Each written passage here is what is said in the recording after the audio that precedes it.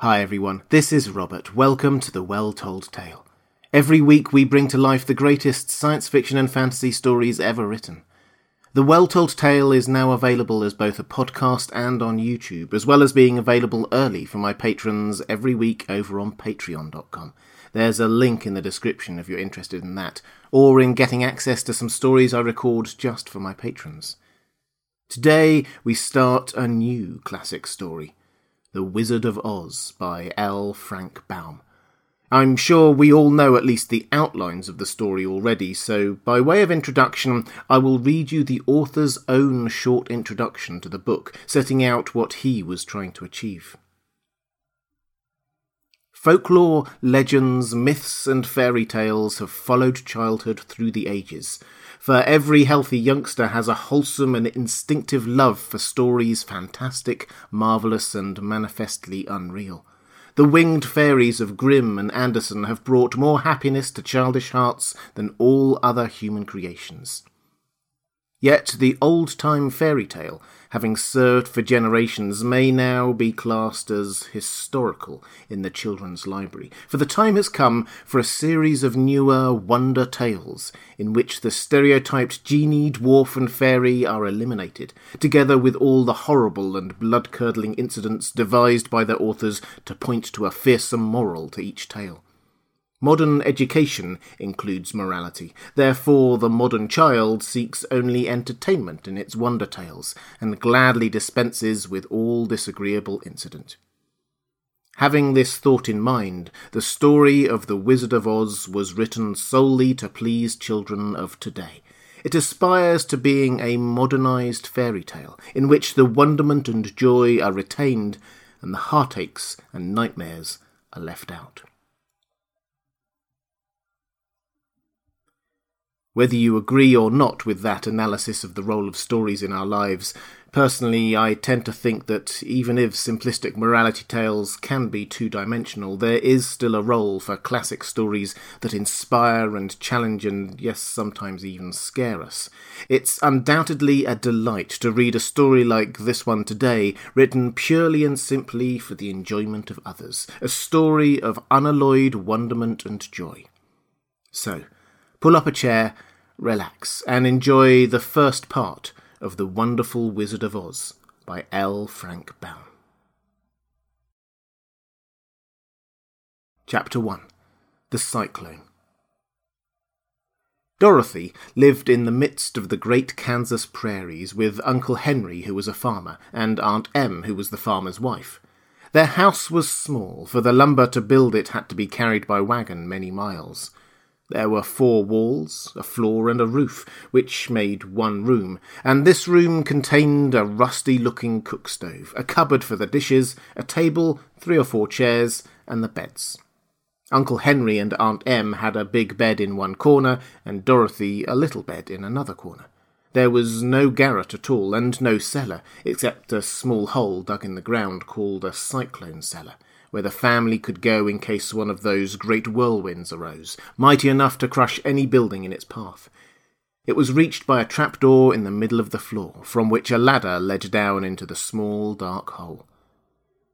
When Dorothy stood in the doorway and looked around, she could see nothing but the great grey prairie on every side. Not a tree nor a house broke the broad sweep of flat country that reached to the edge of the sky in all directions. The sun had baked the ploughed land into a grey mass, with little cracks running through it. Even the grass was not green, for the sun had burned the tops of the long blades until they were the same grey colour to be seen everywhere. Once the house had been painted, but the sun blistered the paint and the rains washed it away, and now the house was as dull and grey as everything else. When Aunt Em came there to live, she was a young, pretty wife. The sun and wind had changed her, too. They had taken the sparkle from her eyes and left them a sober grey. They had taken the red from her cheeks and lips, and they were grey also. She was thin and gaunt and never smiled now. When Dorothy, who was an orphan, first came to her, Aunt Em had been so startled by the child's laughter that she would scream and press her hand upon her heart whenever Dorothy's merry voice reached her ears, and she still looked at the little girl with wonder that she could find anything to laugh at. Uncle Henry never laughed. He worked hard from morning till night and did not know what joy was. He was grey also, from his long beard to his rough boots, and he looked stern and solemn and rarely spoke. It was Toto that made Dorothy laugh, and saved her from growing as grey as her other surroundings. Toto was not grey. He was a little black dog, with long silky hair and small black eyes that twinkled merrily on either side of his funny wee nose.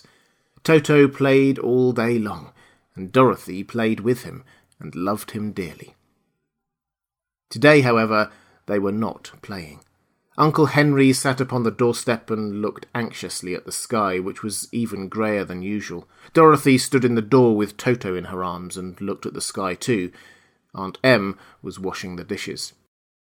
From the far north they heard a low wail of the wind, and Uncle Henry and Dorothy could see where the long grass bowed in waves before the coming storm. There now came a sharp whistling in the air from the south, and as they turned their eyes that way they saw ripples in the grass coming from that direction also. Suddenly Uncle Henry stood up. "There's a cyclone coming, Em," he called to his wife. "I'll go look after the stock." Then he ran down towards the sheds where the cows and horses were kept. Aunt Em dropped her work and came to the door. One glance told her of the danger close at hand. "Quick, Dorothy!" she screamed. "Run for the cellar!" Toto jumped out of Dorothy's arms and hid under the bed, and the girl started to get him. Aunt Em, badly frightened, threw open the trap-door in the floor and climbed down the ladder into the small, dark hole. Dorothy caught Toto at last and started to follow her aunt. When she was halfway across the room, there came a great shriek from the wind, and the house shook so hard that she lost her footing and sat down suddenly upon the floor. Then a strange thing happened. The house whirled around 2 or 3 times and rose slowly through the air. Dorothy felt as if she were going up in a balloon. The north and south winds met where the house stood and made it the exact centre of the cyclone. In the middle of a cyclone the air is generally still, but the great pressure of the wind on every side of the house raised it up higher and higher until it was at the very top of the cyclone. And there it remained, and was carried miles and miles away, as easily as you would carry a feather. It was very dark, and the wind howled horribly around her, but Dorothy found she was riding quite easily. After the first few whirls around, and one other time when the house tipped badly, she felt as if she were being rocked gently, like a baby in the cradle. Toto did not like it. He ran about the room, now here, now there, barking loudly, but Dorothy sat quite still on the floor and waited to see what would happen. Once, Toto got too near the open trapdoor and fell in, and at first the little girl thought she had lost him, but soon she saw one of his ears sticking up through the hole, for the strong pressure of the air was keeping him up so that he could not fall. She crept to the hole, caught Toto by the ear, and dragged him into the room again, afterward closing the trap-door so that no more accidents could happen. Hour after hour passed away, and slowly Dorothy got over her fright, but she felt quite lonely, and the wind shrieked so loudly all about her that she nearly became deaf. At first she had wondered if she would be dashed to pieces when the house fell again, but as the hours passed and nothing terrible happened, she stopped worrying and resolved to wait calmly and see what the future would bring. At last she crawled over the swaying floor to her bed and lay down upon it, and Toto followed her and lay down beside her. In spite of the swaying of the house and the wailing of the wind, Dorothy soon closed her eyes and fell fast asleep. Chapter 2. The Council with the Munchkins. She was awakened by a shock, so sudden and severe that if Dorothy had not been lying on the soft bed she might have been hurt. As it was, the jar made her catch her breath and wonder what had happened, and Toto put his cold little nose into her face and whined dismally. Dorothy sat up and noticed that the house was not moving, nor was it dark, for the bright sunshine came in at the window, flooding the little room. She sprang from her bed and, with Toto at her heels, ran and opened the door. The little girl gave a cry of amazement and looked about her, eyes growing bigger and bigger at the wonderful sights she saw. The cyclone had set the house down very gently, for a cyclone, in the midst of a country of marvellous beauty. There were lovely patches of greensward all around, with stately trees bearing rich and luscious fruits. Banks of gorgeous flowers were on every hand, and birds with rare and brilliant plumage sang and fluttered in the trees and bushes. A little way off was a small brook, rushing and sparkling along between green banks and murmuring in a voice very grateful to a little girl who had lived so long on the dry, grey prairies. While she stood looking eagerly at the strange and beautiful sights, she noticed coming towards her a group of the queerest people she had ever seen. They were not as big as the grown folk she had been used to, but neither were they very small. In fact, they seemed about as tall as Dorothy, who was a well-grown child for her age, although they were, so far as looks go, many years older. 3 were men and 1 a woman, and all were oddly dressed. They wore round hats that rose to a small point a foot above their heads, with little bells around the brims that tinkled sweetly as they moved. The hats of the men were blue. The little woman's hat was white, and she wore a white gown that hung in pleats from her shoulders. Over it were sprinkled little stars that glistened in the sun like diamonds. The men were dressed in blue, of the same shade as their hats, and wore well-polished boots with a deep roll of blue at the tops. The men, Dorothy decided, were about as old as Uncle Henry, for 2 of them had beards, but the little woman was doubtless much older. Her face was covered with wrinkles, her hair was nearly white, and she walked rather stiffly. When these people drew near the house where Dorothy was standing in the doorway, they paused and whispered among themselves, as if afraid to come further, but the little old woman walked up to Dorothy, made a low bow, and said in a sweet voice, "You are welcome, most noble sorceress, to the land of the Munchkins. We are so grateful to you for having killed the Wicked Witch of the East and for setting our people free from bondage." Dorothy listened to this speech with wonder. What could the little woman possibly mean by calling her a sorceress and saying she had killed the Wicked Witch of the East? Dorothy was an innocent, harmless little girl who had been carried by a cyclone many miles from home, and she had never killed anything in all her life. But the little woman evidently expected her to answer, so Dorothy said with hesitation, "You are very kind, but there must be some mistake. I have not killed anything." "Your house did, anyway," replied the little old woman with a laugh, "and that is the same thing. See?" she continued, pointing to the corner of the house. "There are her 2 feet, still sticking out from under a block of wood." Dorothy looked and gave a little cry of fright. There indeed, just under the corner of the great beam the house rested on, 2 feet were sticking out, shod in silver shoes with pointed toes. "Oh dear! Oh dear!" cried Dorothy, clasping her hands together in dismay. "The house must have fallen on her. Whatever shall we do?" "There is nothing to be done," said the little woman calmly. "But who was she?" asked Dorothy. "She was the Wicked Witch of the East, as I said," answered the little woman. "She has held all the Munchkins in bondage for many years, making them slave for her night and day. Now they are all set free, and are grateful to you for the favour." "Who are the Munchkins?" inquired Dorothy. "They are the people who live in this land of the East where the Wicked Witch ruled." "Are you a Munchkin?" asked Dorothy. "No, but I am their friend, although I live in the land of the North. When they saw the Witch of the East was dead, the Munchkins sent a swift messenger to me, and I came at once. I am the Witch of the North." "Oh, gracious!" cried Dorothy. "Are you a real witch?" "Yes, indeed," answered the little woman, "but I am a good witch, and the people love me. I am not as powerful as the Wicked Witch was who ruled here, or I should have set the people free myself."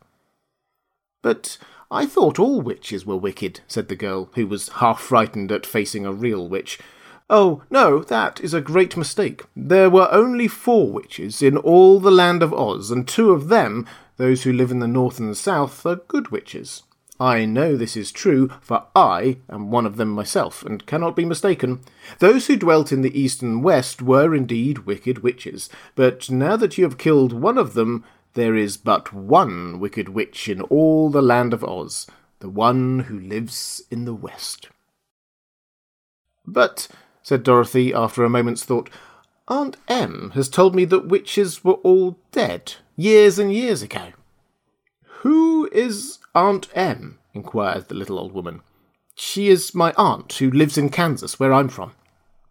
The Witch of the North seemed to think for a time, with her head bowed and her eyes upon the ground. Then she looked up and said, I do not know where Kansas is, for I have never heard that country mentioned before. But tell me, is it a civilized country? Oh, yes, replied Dorothy. Then that accounts for it. In the civilized countries, I believe there are no witches left, nor wizards, nor sorceresses, nor magicians. But you see, the land of Oz has never been civilized, for we are cut off from the rest of the world. Therefore, we still have witches and wizards among us. Who are the wizards? Asked Dorothy. Oz himself is the Great Wizard, answered the witch, sinking her voice to a whisper. He is more powerful than all the rest of us together. He lives in the City of Emeralds. Dorothy was going to ask another question, but just then the Munchkins, who had been standing silently by, gave a loud shout and pointed to the corner of the house where the Wicked Witch had been lying. What is it? Asked the little old woman, and looked, and began to laugh. The feet of the dead witch had disappeared entirely, and nothing was left but the silver shoes. She was so old, explained the Witch of the North, that she dried up quickly in the sun. That is the end of her. But the silver shoes are yours, and you shall have them to wear. She reached down and picked up the shoes, and after shaking the dust out of them, handed them to Dorothy. The Witch of the East was proud of those silver shoes, said one of the Munchkins, and there is some charm connected with them, but what it is we never knew. Dorothy carried the shoes into the house and placed them on the table. Then she came out again to the Munchkins and said, I am anxious to get back to my aunt and uncle, for I'm sure they will worry about me. Can you help me find my way? The Munchkins and the witch first looked at one another and then at Dorothy, then shook their heads. At the east, not far from here, said one, there is a great desert, and none could live to cross it. It's the same as the south, said another, for I have been there and seen it. The south is the country of the Quadlings.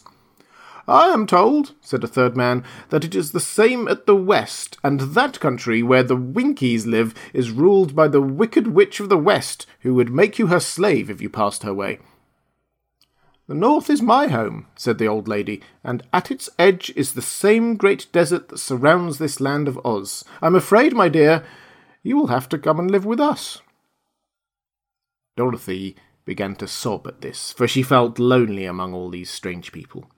Her tears seemed to grieve the kind-hearted Munchkins, for they immediately took out their handkerchiefs and began to weep also. As for the little old woman, she took off her cap and balanced the point on the end of her nose while she counted 1, 2, 3 in a solemn voice. At once the cap changed to a slate on which was written in big white chalk marks, Let Dorothy go to the City of Emeralds. The little old woman took the slate from her nose and, having read the words on it, asked, Is your name Dorothy, my dear? Yes, answered the child, looking up and drying her eyes. Then you must go to the City of Emeralds. Perhaps Oz will help you. Where is this city? Asked Dorothy. It is exactly in the centre of the country, and is ruled by Oz, the great wizard I told you of. Is he a good man? Inquired the girl anxiously. He is a good wizard. Whether he is a man or not I cannot tell, for I have never seen him. How do I get there? Asked Dorothy. You must walk.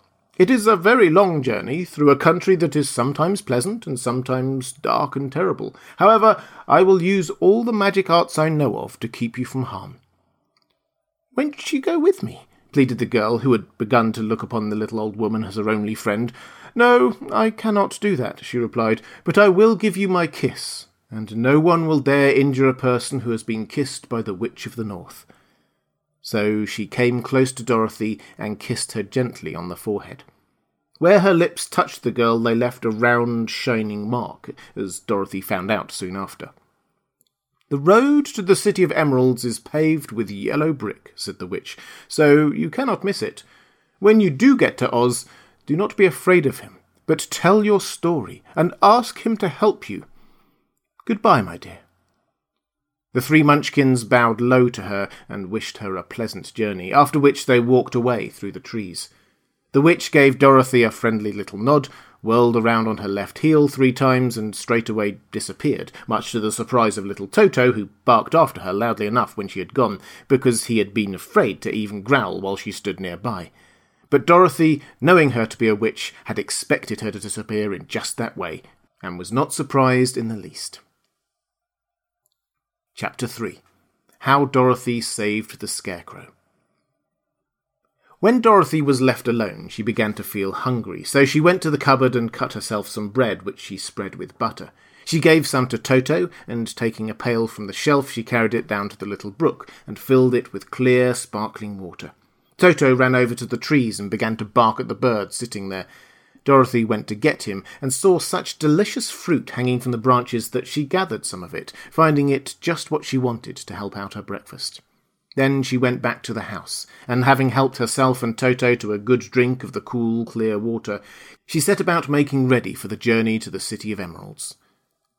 Dorothy had only one other dress, but that happened to be clean and was hanging on a peg beside her bed. It was gingham with checks of white and blue, and although the blue had somewhat faded with many washings, it was still a pretty frock. The girl washed herself carefully, dressed herself in the clean gingham, and tied her pink sunbonnet on her head. She took a little basket and filled it with bread from the cupboard, laying a white cloth over the top. Then she looked down at her feet and noticed how old and worn her shoes were. "They surely will never do for a long journey, Toto," she said, and Toto looked up into her face with his little black eyes and wagged his tail to show he knew what she meant. At that moment Dorothy saw lying on the table the silver shoes that had belonged to the Witch of the East. "I wonder if they will fit me," she said to Toto. "They would be just the thing to take a long walk in, for they would not wear out." She took off her old leather shoes and tried on the silver ones, which fitted her as well as if they had been made for her. Finally she picked up her basket. "Come along, Toto," she said. "We will go to the Emerald City and ask the Great Oz how to get back to Kansas again." She closed the door, locked it, and put the key carefully in the pocket of her dress, and so, with Toto trotting along soberly behind her, she started on her journey. There were several roads nearby, but it did not take her long to find the one paved with yellow bricks. Within a short time she was walking briskly toward the Emerald City, her silver shoes tinkling merrily on the hard yellow roadbed. The sun shone bright, and the birds sang sweetly, and Dorothy did not feel nearly as bad as you might think of a little girl who had been suddenly whisked away from her own country and set down in the midst of a strange land. She was surprised, as she walked along, to see how pretty the country was about her. There were neat fences at the sides of the road, painted a dainty blue colour, and beyond them were fields of grain and vegetables in abundance. Evidently the Munchkins were good farmers and able to raise large crops. Once in a while she would pass a house, and the people came out to look at her and bow low as she went by, for everyone knew she had been the means of destroying the Wicked Witch and setting them free from bondage. The houses of the Munchkins were odd-looking dwellings, for each was round with a big dome for a roof. All were painted blue, for in this country of the East, blue was the favourite colour.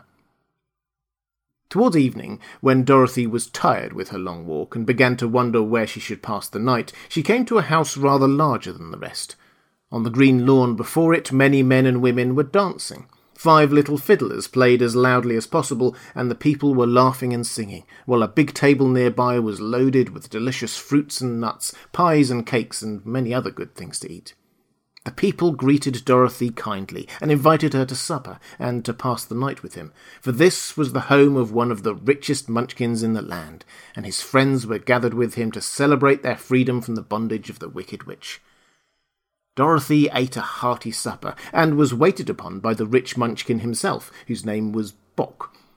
Then she sat upon a settee and watched the people dance. When Boq saw her silver shoes, he said, "You must be a great sorceress." "Why?" asked the girl. "Because you wear silver shoes and have killed the wicked witch. Besides, you have white in your frock, and only witches and sorceresses wear white."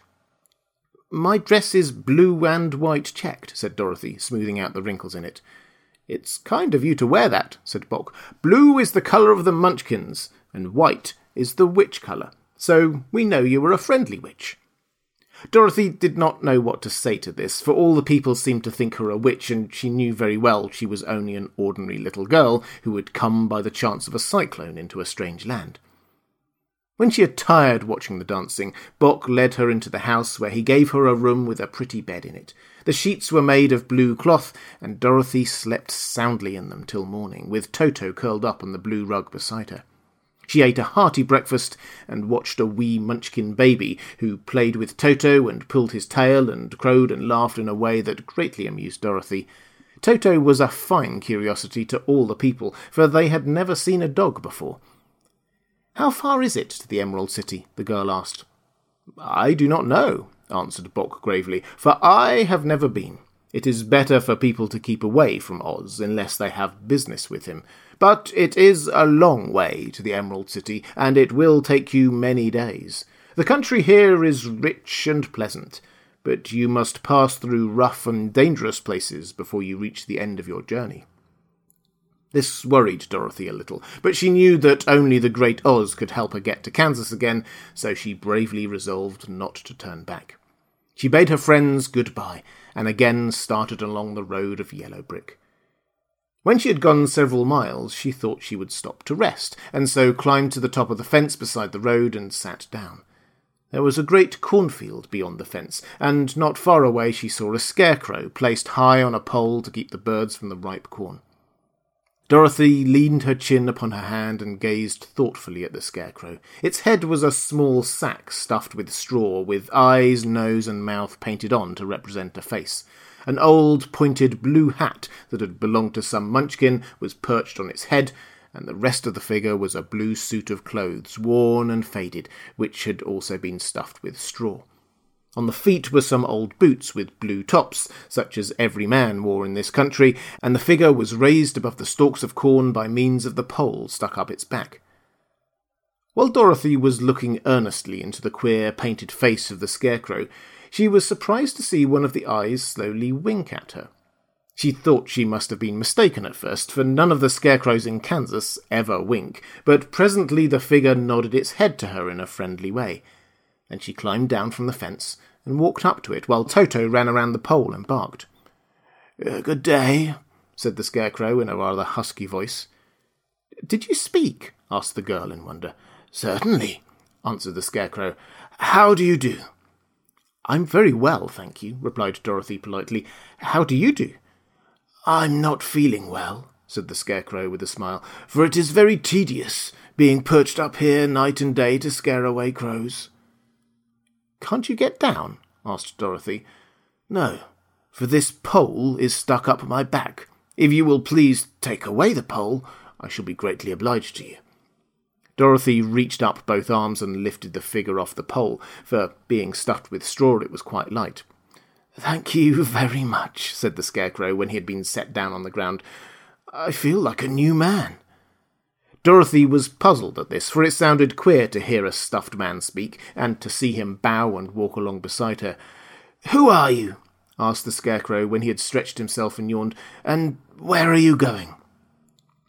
"My name is Dorothy," said the girl, "and I am going to the Emerald City to ask the Great Oz to send me back to Kansas." "Where is the Emerald City?" he inquired, "and who is Oz?" "Why, don't you know?" she returned in surprise. "No, indeed. I don't know anything. You see, I am stuffed, so I have no brains at all," he answered sadly. "Oh," said Dorothy, "I'm awfully sorry for you." "Do you think," he asked, "if I go to the Emerald City with you, that Oz would give me some brains?" "I cannot tell," she returned, "but you may come with me if you like.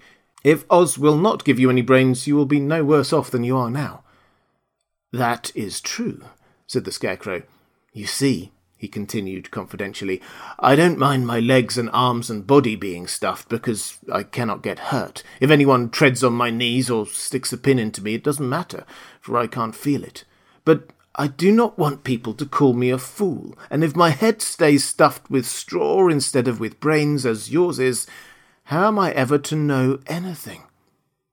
"I understand how you feel," said the little girl, who was truly sorry for him. "If you will come with me, I'll ask Oz to do all he can for you." "Thank you," he answered gratefully. They walked back to the road. Dorothy helped him over the fence, and they started along the path of yellow brick for the Emerald City. Toto did not like this addition to the party at first. He smelled around the stuffed man as if he suspected there might be a nest of rats in the straw, and he often growled in an unfriendly way at the Scarecrow. "Don't mind Toto," said Dorothy to her new friend. "He never bites." "Oh, I'm not afraid," replied the Scarecrow. "He can't hurt the straw. Do let me carry that basket for you. I shall not mind it, for I can't get tired. I'll tell you a secret," he continued as he walked along. "There is only one thing in the world I am afraid of." "What is that?" asked Dorothy. "The Munchkin farmer who made you?" "No," answered the Scarecrow. "It's a lighted match." Chapter 4. The Road Through the Forest. After a few hours the road began to be rough, and the walking grew so difficult that the Scarecrow often stumbled over the yellow bricks, which were here very uneven. Sometimes, indeed, they were broken or missing altogether, leaving holes that Toto jumped across and Dorothy walked around. As for the Scarecrow, having no brains, he walked straight ahead and so stepped into the holes and fell full length on the hard bricks. It never hurt him, however, and Dorothy would pick him up and set him upon his feet again, while he joined her in laughing merrily at his own mishap. The farms were not nearly so well cared for here as they were further back. There were fewer houses and fewer fruit trees, and the further they went, the more dismal and lonesome the country became. At noon they sat down by the roadside near a little brook, and Dorothy opened her basket and got out some bread. She offered a piece to the Scarecrow, but he refused.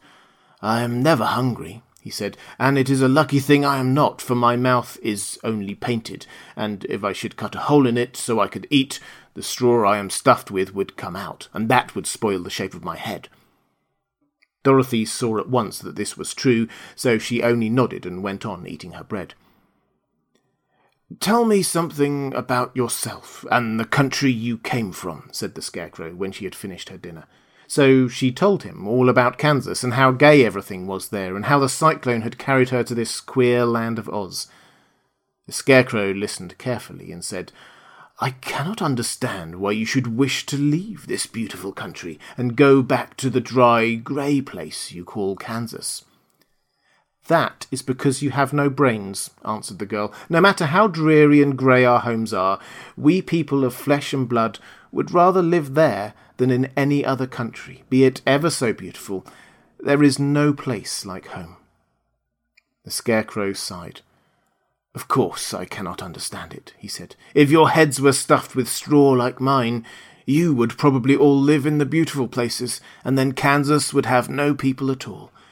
It is fortunate for Kansas that you have brains." "Won't you tell me a story while we are resting?" asked the child. The Scarecrow looked at her reproachfully and answered, "My life has been so short that I really know nothing whatever. I was only made day before yesterday. What happened in the world before that time is all unknown to me. Luckily, when the farmer made my head, one of the first things he did was to paint my ears, so that I heard what was going on.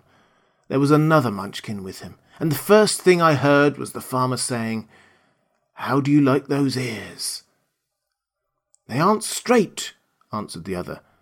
'Never mind,' said the farmer. 'They are ears just the same,' which was true enough. 'Now I'll make the eyes,' said the farmer. So he painted my right eye, and as soon as it was finished, I found myself looking at him, and at everything around me with a great deal of curiosity, for this was my first glimpse of the world.' 'That's a rather pretty eye,' remarked the Munchkin who was watching the farmer. 'Blue paint is just the colour for eyes.' 'I think I'll make the other a little bigger,' said the farmer. And when the second eye was done, I could see much better than before. Then he made my nose and my mouth, but I did not speak, because at that time I didn't know what a mouth was for. I had the fun of watching them make my body and my arms and legs, and when they fastened on my head at last, I felt very proud, for I thought I was just as good a man as anyone. "This fellow will scare the crows fast enough," said the farmer. "He looks just like a man." "Why, he is a man," said the other, and I quite agreed with him. The farmer carried me under his arm to the cornfield and set me up on a tall stick where you found me. He and his friend soon after walked away and left me alone. I did not like to be deserted this way, so I tried to walk after them, but my feet would not touch the ground, and I was forced to stay on that pole. It was a lonely life to lead, for I had nothing to think of, having been made such a little while before. Many crows and other birds flew into the cornfield, but as soon as they saw me, they flew away again, thinking I was a munchkin, and this pleased me, and made me feel that I was quite an important person. By and by, an old crow flew near me, and after looking at me carefully, he perched upon my shoulder and said, "I wonder if that farmer thought to fool me in this clumsy manner. Any crow of sense could see that you are only stuffed with straw." Then he hopped down at my feet and ate all the corn he wanted. The other birds, seeing he was not harmed by me, came to eat the corn too, so in a short time there was a great flock of them about me. I felt sad at this, for it showed I was not such a good scarecrow after all. But the old crow comforted me, saying, "If you only had brains in your head, you would be as good a man as any of them, and a better man than some of them. Brains are the only things worth having in this world, no matter whether one is a crow or a man." After the crows had gone, I thought this over, and decided I would try hard to get some brains. By good luck you came along and pulled me off the stake, and from what you say, I am sure the great Oz will give me brains as soon as we get to the Emerald City. "I hope so," said Dorothy earnestly, "since you seem anxious to have them." "Oh, yes, I am anxious," returned the Scarecrow. "It is such an uncomfortable feeling to know one is a fool." "Well," said the girl, "let us go," and she handed the basket to the Scarecrow. There were no fences at all by the roadside now, and the land was rough and untilled. Toward evening they came to a great forest, where the trees grew so big and close together that their branches met over the road of yellow brick. It was almost dark under the trees, for the branches shut out daylight, but the travellers did not stop, and went on into the forest. "If this road goes in, it must come out," said the Scarecrow, "and as the Emerald City is at the other end of the road, we must go wherever it leads." "Anyone would know that," said Dorothy. "Certainly. That is why I know it," returned the Scarecrow. "If it required brains to figure it out, I should never have said it." After an hour or so the light faded away, and they found themselves stumbling along in the darkness. Dorothy could not see at all, but Toto could, for some dogs see very well in the dark, and the Scarecrow declared he could see as well as by day. So she took hold of his arm and managed to get along fairly well. "If you see any house or any place where we can pass the night," she said, "you must tell me, for it is very uncomfortable walking in the dark." Soon after, the Scarecrow stopped. "I see a little cottage at the right of us," he said, "built of logs and branches. Shall we go there?" "Yes, indeed," answered the child. "I am all tired out." So the Scarecrow led her through the trees until they reached the cottage, and Dorothy entered and found a bed of dried leaves in one corner. She lay down at once, and with Toto beside her soon fell into a sound sleep. The Scarecrow, who was never tired, stood up in another corner and waited patiently until morning came.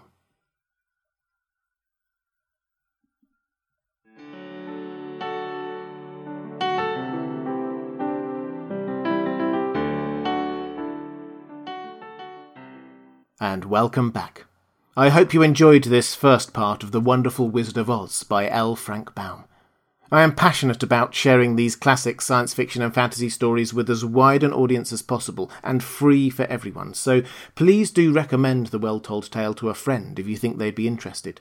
Or if you'd like to support the channel or get access to some stories I record exclusively for my patrons, please do consider visiting patreon.com/thewelltoldtale. There's a link in the description. That's all for this time. I'll be back next week with the second part of this story. I hope you can join me.